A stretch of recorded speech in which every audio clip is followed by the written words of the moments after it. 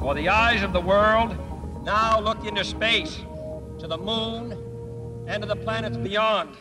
This is The Space Shot, episode 432, Coffee at the Cosmo, The Making of a Podcast, Part 1. I'm John Molnix. Greetings, everyone. Today's episode is a special presentation of the latest Coffee at the Cosmo. Emily Carney and Dave Giles joined me remotely to chat about making a podcast, to talk about the process that goes behind that. And what you're going to hear today is part 1 of that episode. You can also check out Emily and Dave's podcast called Space and Things, which I highly recommend. There's new episodes out every week, and they interview some really cool people in the industry.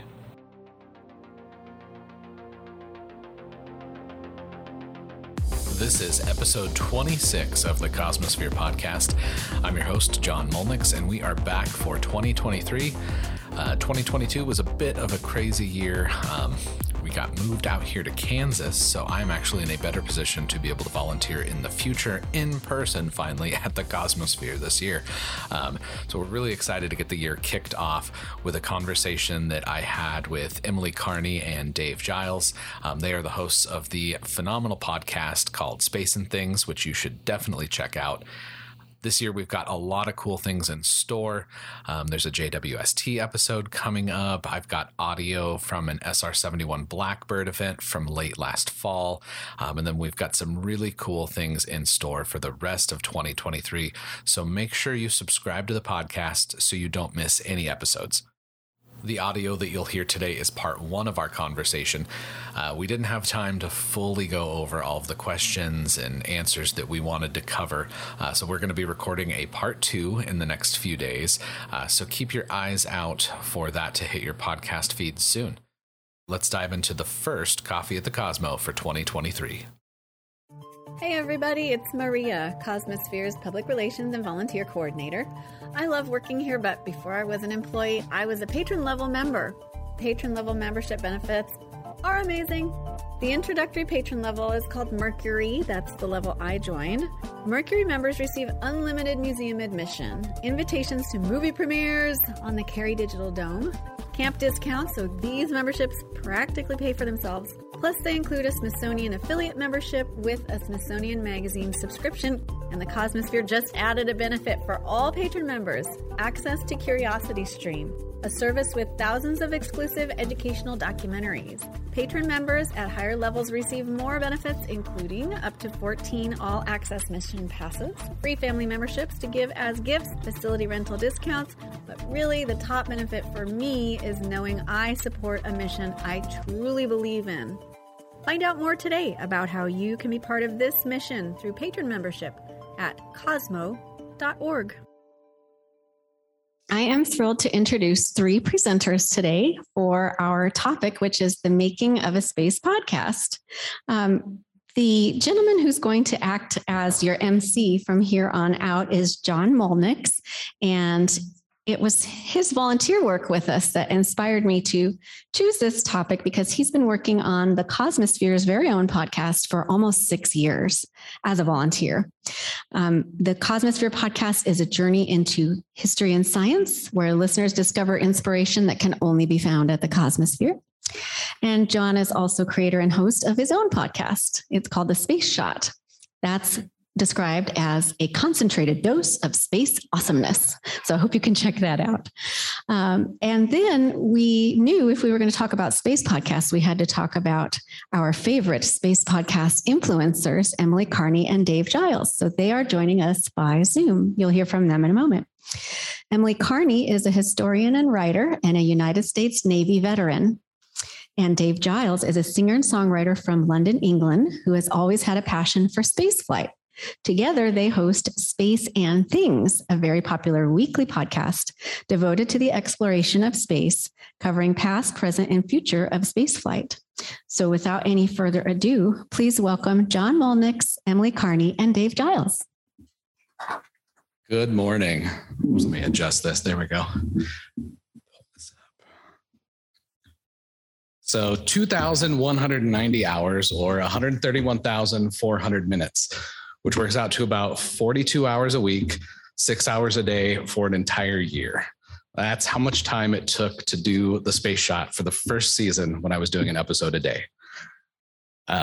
Now, coming up on 6 years later, there's been 430 episodes out, clocking in at over 74 hours long with hundreds of thousands of downloads all over the world. I wanted to calculate how much I've written in that time, but it's hard to get an exact amount. Writing in OneNote, Microsoft Word, randomly jotting down ideas on my iPhone as I'm reading a book or something like that. It's hard to get a handle on exactly how much I've written.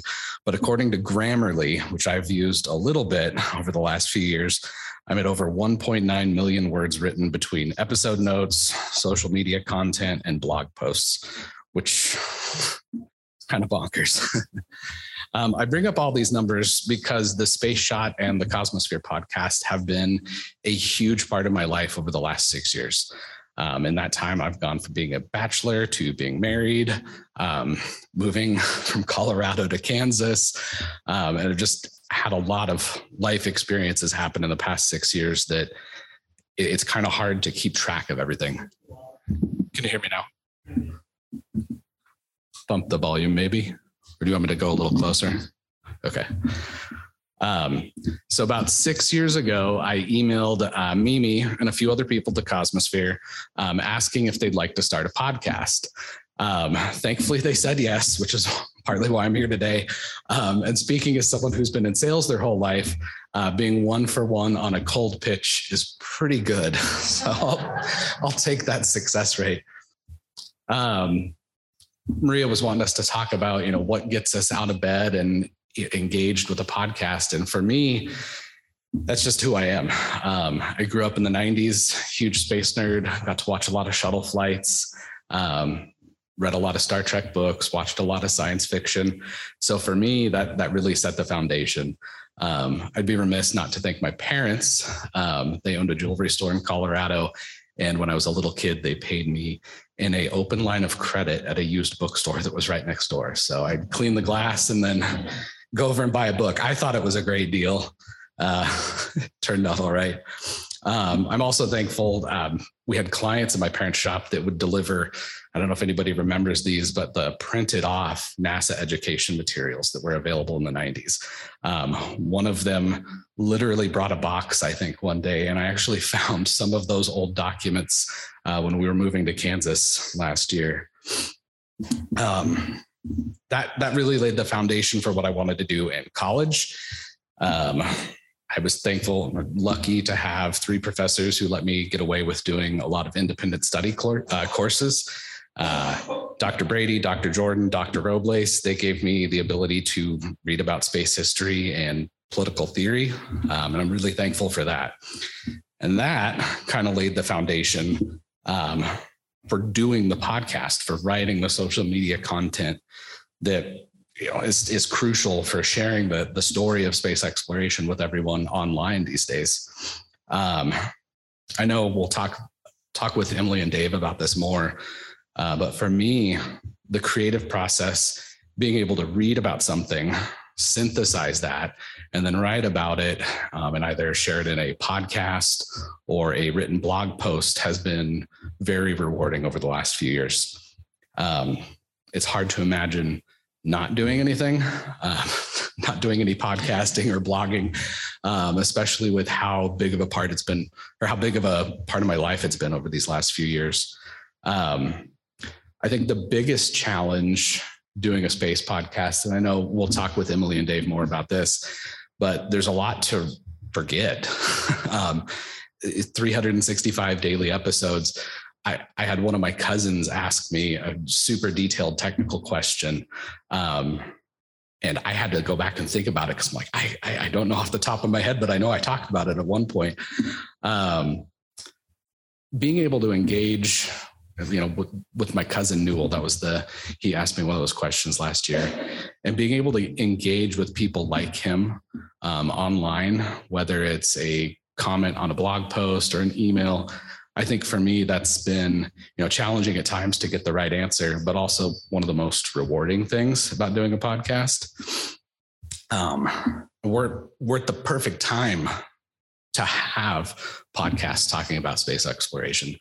A lot of people think that the best years of space exploration are behind us. Mercury, Gemini, Apollo, they did amazing things, but the coolest things are still yet to come.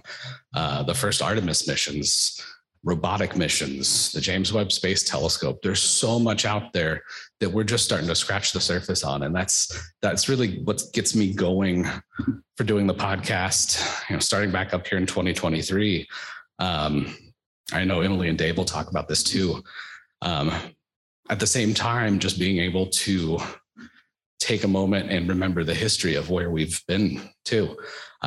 Emily and Dave interviewed historian Francis French on their podcast, I think it was last week, and they were talking about Walt Cunningham, who recently passed away. They were talking about stories of how they met him, and it brought home the fact that, at the end of the day, these guys were heroes, but they were also human, just normal guys. Not exactly normal, but and they were sharing just some anecdotes of interacting with Walt over the years. And I was lucky to meet him just because it got me thinking about it this morning, listening to the podcast. I was lucky enough to bring Walt coffee one morning, which was pretty cool. It was my one and only experience as a busboy. I got to bring coffee to an Apollo astronaut. So again, like my 1 of 1 success rate for a cold call, I'll peek at that. That's the end of my food service journey. One of the other things that I've found enjoyable and also just kind of challenging at times is, the podcast, there's a lot of work that goes into it, but being able to also share social media content with people too. Not everybody listens to a podcast. Not everybody has the ability to listen to a podcast. So being able to share content in other forms, I think, is also important. One of the examples of how in-depth that can become is the social media series that we did for the 50th anniversary of Apollo 11. Michelle's back in the corner there. She knows what I'm talking about. That series ended up clocking in at around 10,000 words, spread over, I think it was like 51 or 52 days, which was a blast to write. And I'm thankful that Michelle was able to help me out with that one. Otherwise it wouldn't have been done in a timely manner. But just being able to share those stories, I think, is what really gets me up in the morning for doing the podcast, but also I'm sure Dave and Emily, you'll be able to talk about that too. One of the other cool things that we get to do, and I'll have Dave jump in here. I had to send him an audio file. Ready when you are. Just tell me to press play. So I'll give a little bit of background. This was from an episode that we recorded for the Cosmosphere. Oh gosh, 3, 4, no, it was longer. It was before the 50th anniversary of Apollo 11, I think. I was talking with Jack about the work that's done at SpaceWorks, and we were recording a podcast episode on the flight director's console, which was, for me, pretty cool.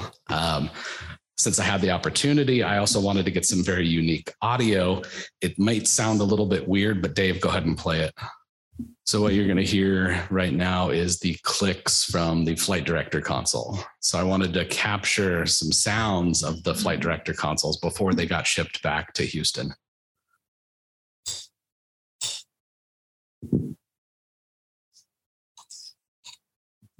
Figures might as well get some cool sounds before these go back and nobody can touch them again.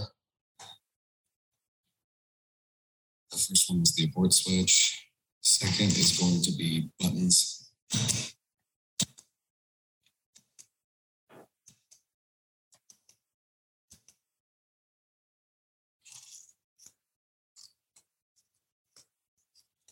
An old rotary dialer. So that was one of those experiences that is once in a lifetime, and I get to share it on the podcast, which is really cool.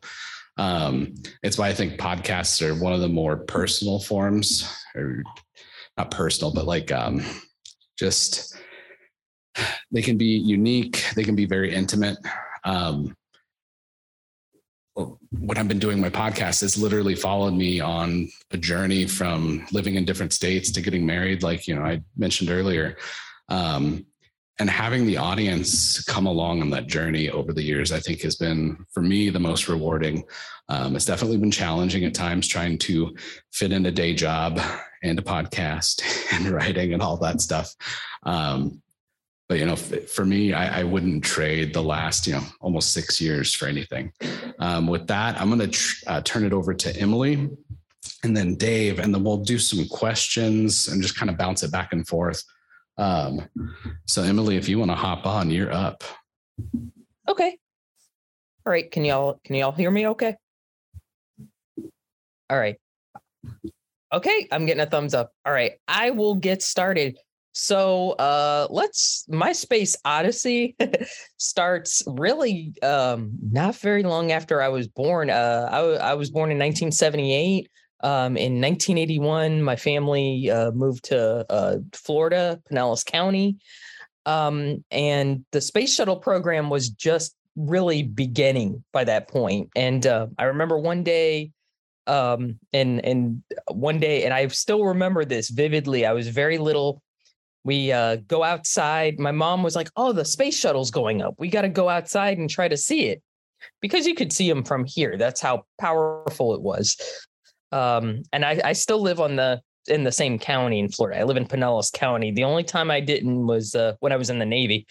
But so we go outside and we look to the east, and all of a sudden you see this big flame going up in the sky. And I remember being, 3 years old. I'm like, knee high to a grasshopper.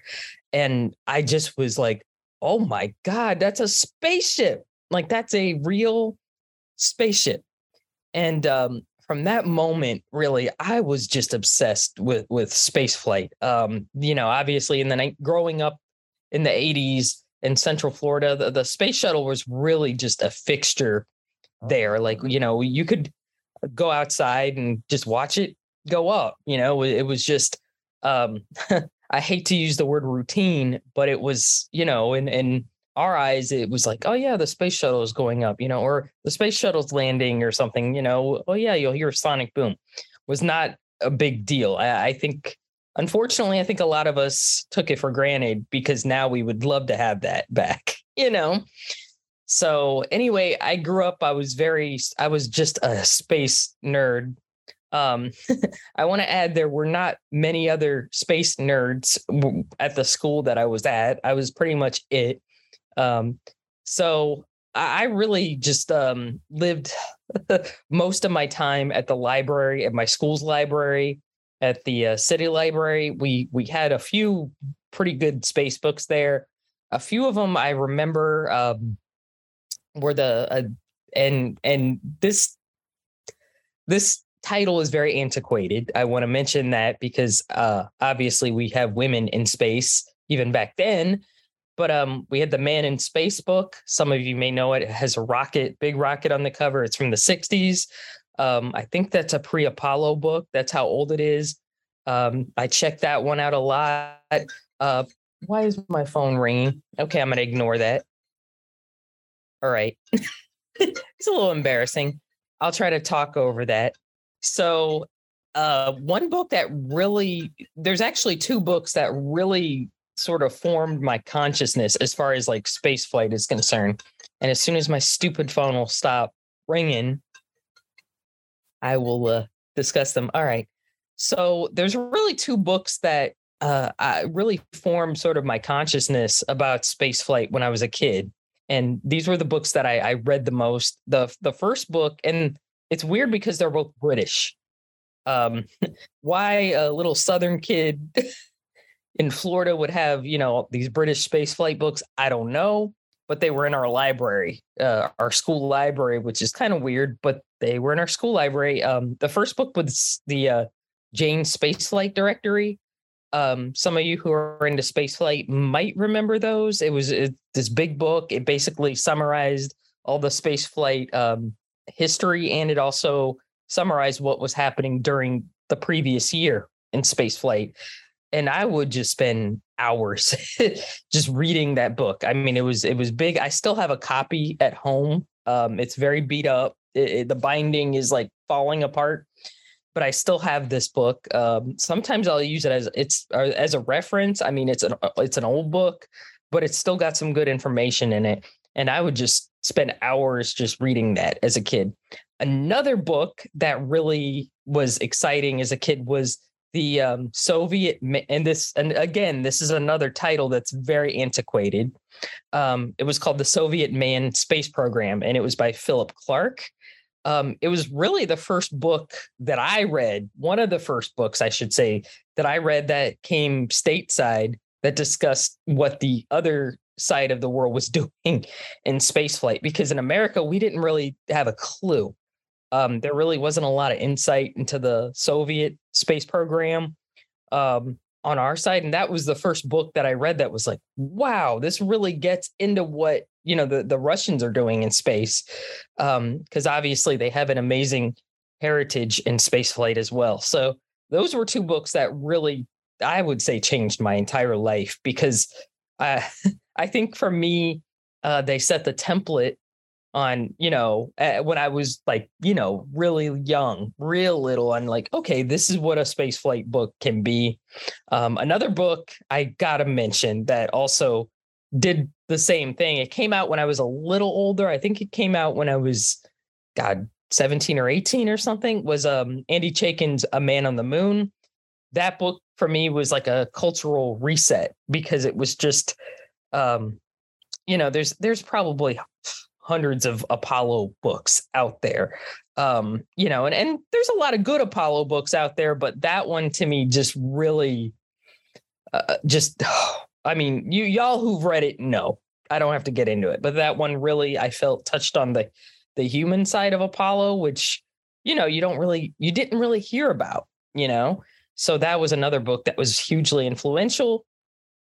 So, so obviously as a kid, I wanted to be an astronaut. That didn't happen, but I did join the military when I got out of high school, did that for 6 years. And when I got discharged, I went back to college. I honestly had no idea what I wanted to do when I got out of college. I was married, and I was trying to figure out my way in the world, but honestly, I was very directionless. I was like, I'd like to teach and write and stuff like that. But really, I don't think I had a set like ambition, like, okay, this is what I want to be, or whatever. So anyway, around 2010 or so, 2009, 2010, I was teaching. I'll be honest, I did not enjoy it, and I wanted to do something different. And so I was like, why don't you just try to write about what you love? What do you love? And I was like, well, I love space flight.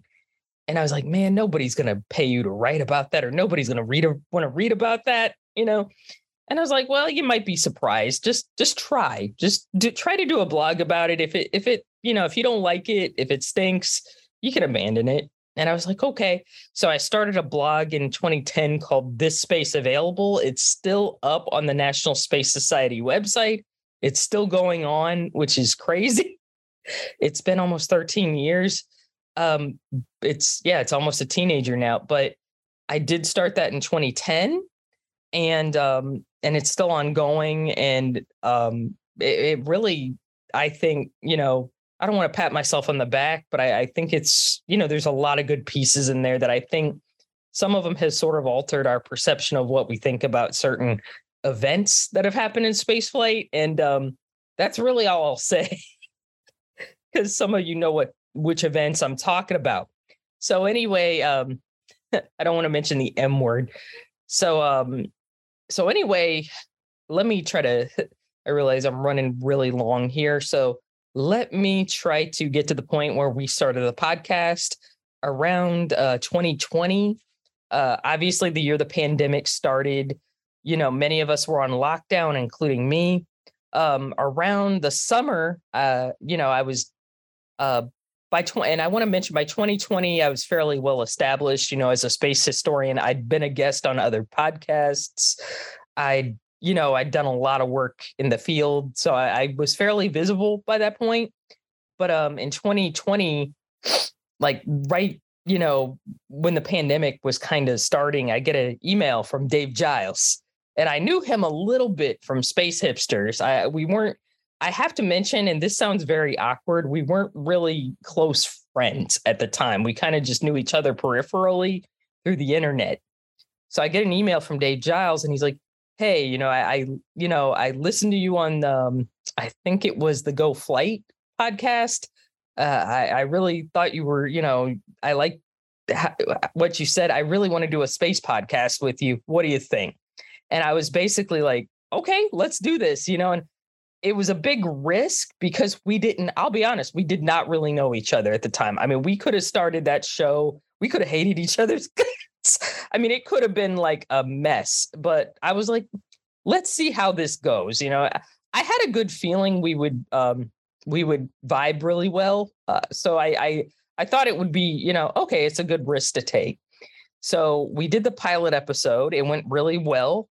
That was probably the biggest risk, I would say, in podcasting was, we didn't really know each other. We didn't, I feel when you do a podcast with somebody else, you really got to vibe well with them, and, that was kind of I would say that was a big risk because you don't know that until you work together with somebody. But luckily we hit it off. So we get along pretty well, which is awesome. And I do want to say we met for the first time in early December in person after almost 3 years of doing this podcast, which to me is nuts. So we started in 2020. We are up to episode 125 that just came out this morning with Josh Stotler from Oak Creek Guitars. I would say we've interviewed, I can't even mention how many amazing, not just astronauts, but just other incredible space personalities, space historians. We've done a few more and things type episodes, which is stuff that doesn't directly have to do with spaceflight. Like our episode this week is about a gentleman who makes sort of like space Apollo themed guitars, so it's kind of an and things type episode, but it's really cool because there are so many linkages between space flight and other things like artwork, literature, music, you name it. I mean, there's just so many connections and stuff like that.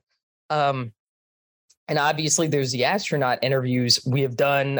For our 100th episode, we interviewed Joe Kerwin of a little space station called Skylab. Some of y'all may have heard of it. We interviewed Joe Kerwin, that was an awesome interview. There was stuff I heard on there that I thought I was a Skylab expert. I had no idea. He was telling us things that I did not know about previously. Which is fascinating. I feel like we're doing what we set out to do, which is to uncover things that we just hadn't heard before. Maybe stories that we hadn't heard or stories that maybe you have heard, but there's like an extra sort of dimension in it. We've done a lot of astronaut interviews. Probably my personal favorite, and this might be interesting for you guys at the Cosmosphere because he's done some book signings at the Cosmosphere, is we interviewed Fred Hayes. Obviously Fred Hayes flew on Apollo 13, but he's done so much more than just that. I mean, he flew also the shuttle approach and landing test, which are like super underrated. Nobody talks about those, but really, I mean, the whole shuttle program was kind of resting on his shoulders.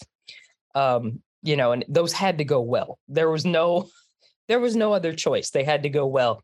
And we talked to him about that. And it was just fascinating because there were things that I had no idea about. And I thought, I know everything about the space shuttle, right? Nope, not even close. I mean, there was stuff that, he just absolutely clarified for me that was incredible. So I'm trying to think of the challenges. Honestly, I'm not trying to sound, I'll stop in about 2 minutes or so. The challenges, I really can't think of any challenges. I think the biggest challenge at the beginning was, man, are me and Dave going to we didn't really know each other. So I was, I was kind of like, man, are we going to vibe well enough to have a podcast over a long period of time? Because I was hoping it would become like what it is, how we'd have multiple shows once a week and stuff. And we did. So that wasn't really an issue. But I think if you do a show with someone else, you really have to have a good rapport with them. And I think we have that, which is really good. The biggest reward about doing a podcast is, for me, just the discovery itself, just being able to learn things you just had no idea about.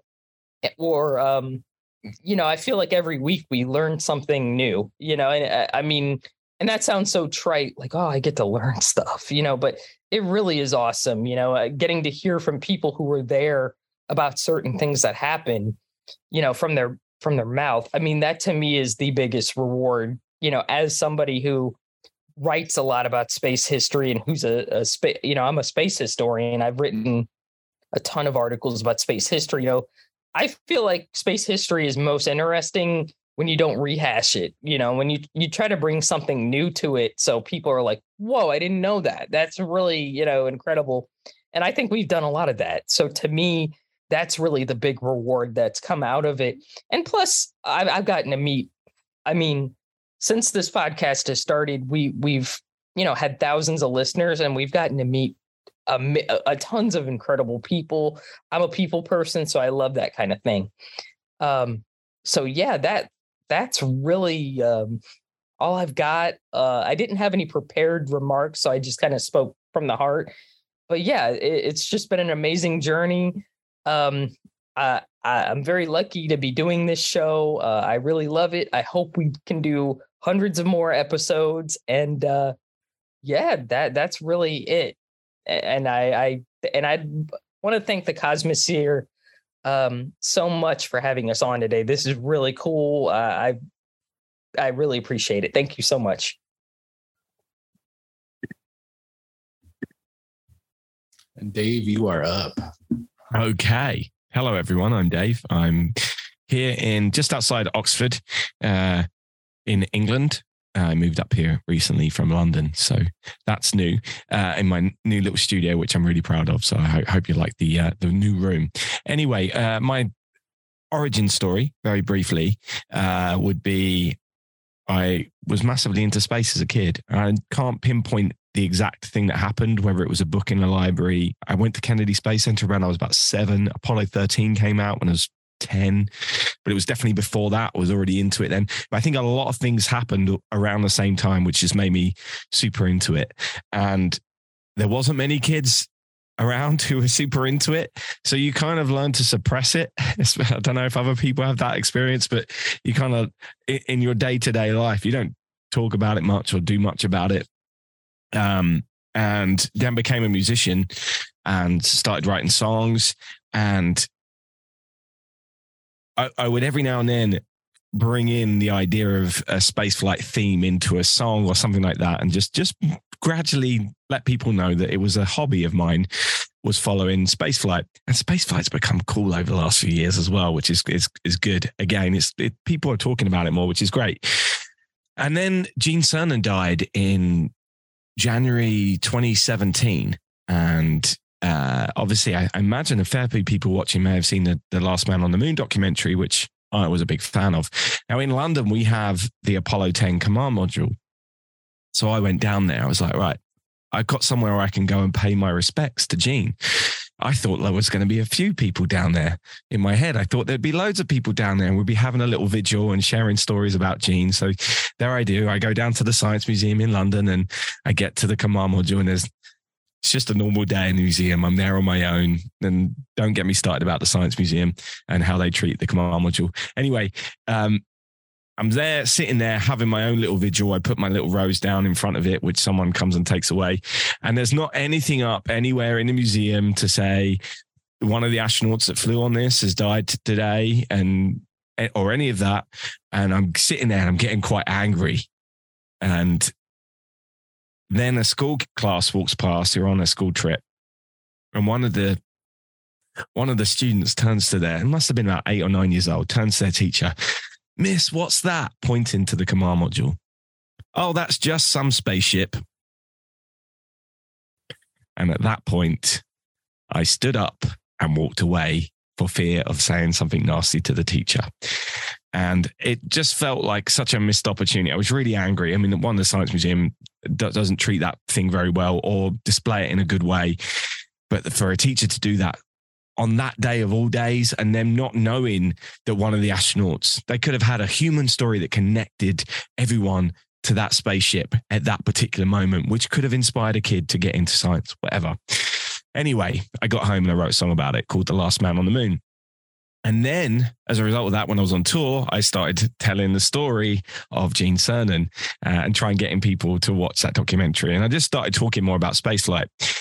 Come the pandemic, and actually, in 2019, I did a little tour around America, visiting all the other spaceships I hadn't seen. So I've seen all the Apollo, Mercury, and Gemini space capsules that flew a crew, and went to all the museums. And the Cosmosphere was amazing. Thank you very much for having me. And had a great time.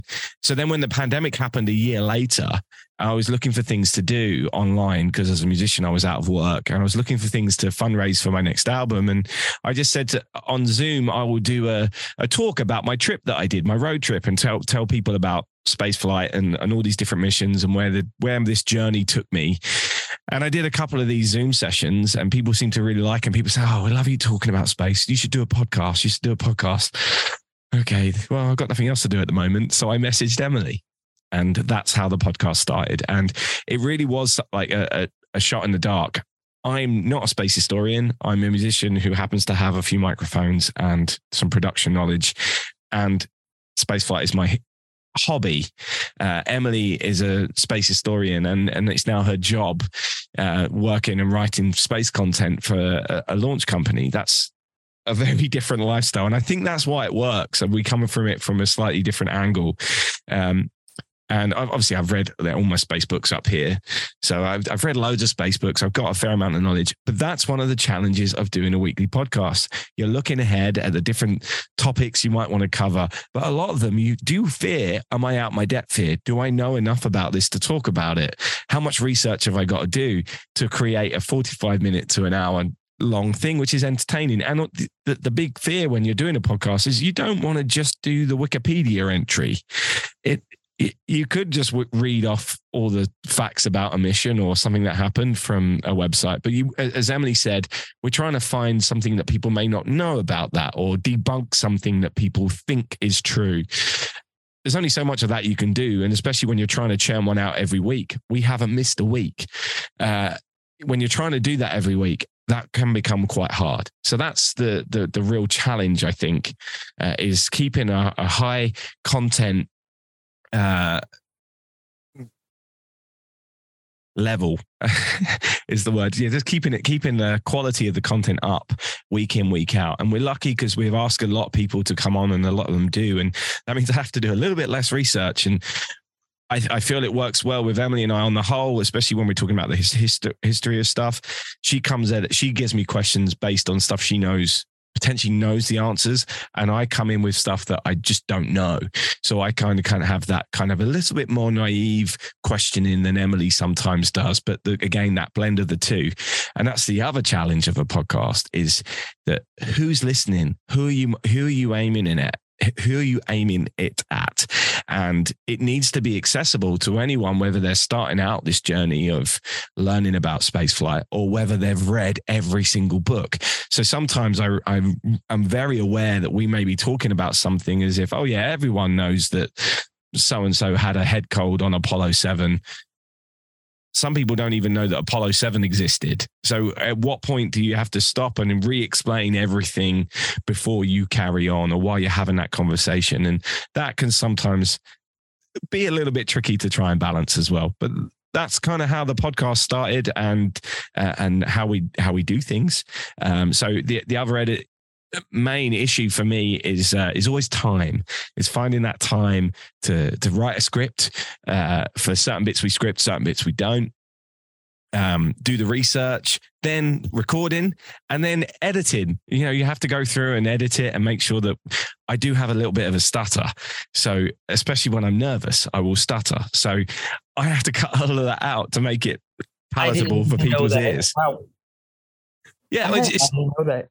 Well, yeah, but fortunately for you, Emily, and for our listeners, is because I edit it, sometimes afterwards, I just re-record myself saying what I knew I was trying to say because then I'm on my own and I can just take out the bit. And most people won't hear that when they're listening to it, but I have to sit through and listen to that and go through all of that. So editing can take a long time, and then creating it to put in the various places and uploading it, and then finding time to also create social content to try and get people to listen to it. It's very time consuming for something that doesn't earn any money. So it's that balance of, oh yeah, I'm a musician. That's my job. And this is something I really enjoy and really like doing.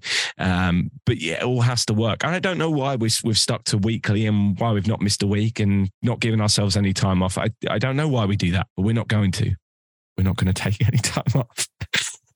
We will continue, and we'll figure it out somehow. But yeah, for me, the rewarding thing about doing it is that some of these interviews have been amazing that we've done. And not only have I learned a hell of a lot, as Emily pointed out, we've learned so much, but you also get pretty inspired. We had an episode where we were talking about how to inspire women into science and STEM and into the space industry. And this may seem counterproductive, but we asked a male astronaut to come and talk on that. And that's because if anyone has read Mike Moullane's book, you will see that he was a guy that became an astronaut 45 years ago this week, one of that first group of shuttle astronauts. And his attitude at that point was extremely bad in terms of how he thought about women. His whole life he'd had through his schooling and through his forces career and his service had been very male dominated, and he didn't respect women, and he's open about this. And through becoming an astronaut with women, he completely about turned and realized the errors of his ways and how silly he was. And I'm going to play a clip now from that interview, which when he spoke about it just made so much sense. And I will play that now. You are listening to Space and Things. What I tell people is, at 75, you really start thinking about, the end. And I tell people, there's going to be a day where you're going to sit there in a doctor's office and he's going to look at you and say, you got 6 months left, or you got a year left or something. And you ought to be thinking right now in your youth that the cure for whatever it is that he's talking about was locked up in the brain of a woman or a gay person or a person of color. And because they didn't have the opportunity to develop, the opportunities to bring that to fruition, to bring that out there, you're now in this situation where, you're going to pass along. And do you really want to take that risk that the cure out there resides in somebody's brain who you've always looked upon as somehow dismissed them, basically, whether it's gender, religion, ethnic background, color, sexual orientation, whatever. So I'm a big believer. We need to empower everybody. Everybody should be able to bring their best to the table and develop it. You're listening to the Space and Things podcast with Dave Giles and Emily Carney. Sorry, I forgot to take the trails off the start and end of that clip. But you'll understand why when you hear clips like that, and when we're in the interviews and someone is saying something like that, it's so inspiring. And then knowing that we're allowing other people to hear that, hopefully getting the word out and messages like that. And it's not that we're setting out to change the world. We're setting out to talk about space. But in the process of that, hopefully we're making someone think about things a different way every now and then as well, and make the world better for the next generation. And maybe I'm blowing too much smoke up somewhere. But yeah, that's a highlight there for you and some of the challenges. And I think I've covered most of the things you wanted us to talk about there, John. That sounds good. I think we've got questions from social. I'll start off one here just for you guys, because it was a theme that we all three have talked about. Whereas educational experiences we've had as children, what do you think we can do as podcasters or communicators to help inspire that next generation of kids? But also, what can parents and grandparents do to help inspire the next generation? I don't have kids, so I find that really hard to answer. If you want, I can start real quick. while Dave thinks about it, what I think is how we can support the young people is just, I grew up in a different time. I grew up in the 1980s. It was still a time when, if you were a girl who was reasonably good in math and science, like I was, people did not encourage that. People, had this attitude like, well, that's strange, or they would try to tamp it down. Like, oh, well, girls are typically better in English and history. And I liked English and history, obviously, but, back then it was not really encouraged as much. So I think, we need to, not just girls, I think we need to encourage, all students, hey, if you love math and science, you don't have to be a genius at it, but you can try to pursue it. Definitely. It's something you can definitely try to gain some more excellence in. And I just think creating a space inclusive environment is also, if you want to, if you have a child who's like really seems into space, buy the easiest thing you can do is just buy them books, buy them books, wherever Kindle books are good too, whatever kind of books are available, just get them books. That's what really got me into this whole thing. As a kid, I was not rich growing up. We didn't, I wasn't, I did not grow in a wealthy environment, but I would go to the library and they would have space books. And like I said, there were 2 books there that I just could not stop checking out, and those were the 2 books that I mentioned, the James book and the Phil Clark book, the Soviet space program book. And they really changed my life. I don't think, had I not gotten those books out of the library way back then, I'd be sitting here talking to you about space right now. I think there's another level of that these days, which is also useful to remember when you're trying to inspire the next generation. And that is, there are now many different ways to engage younger people within STEM and science, which isn't always just words and books. For example, Lego or whatever the latest computer games are. There's what's the one? Minecraft could easily be a way into STEM and engaging young people in different ways. It could be through playing the guitar or building a guitar, like what we spoke about in this week's podcast, which is out now. Go listen to it on all your favorite podcast platforms.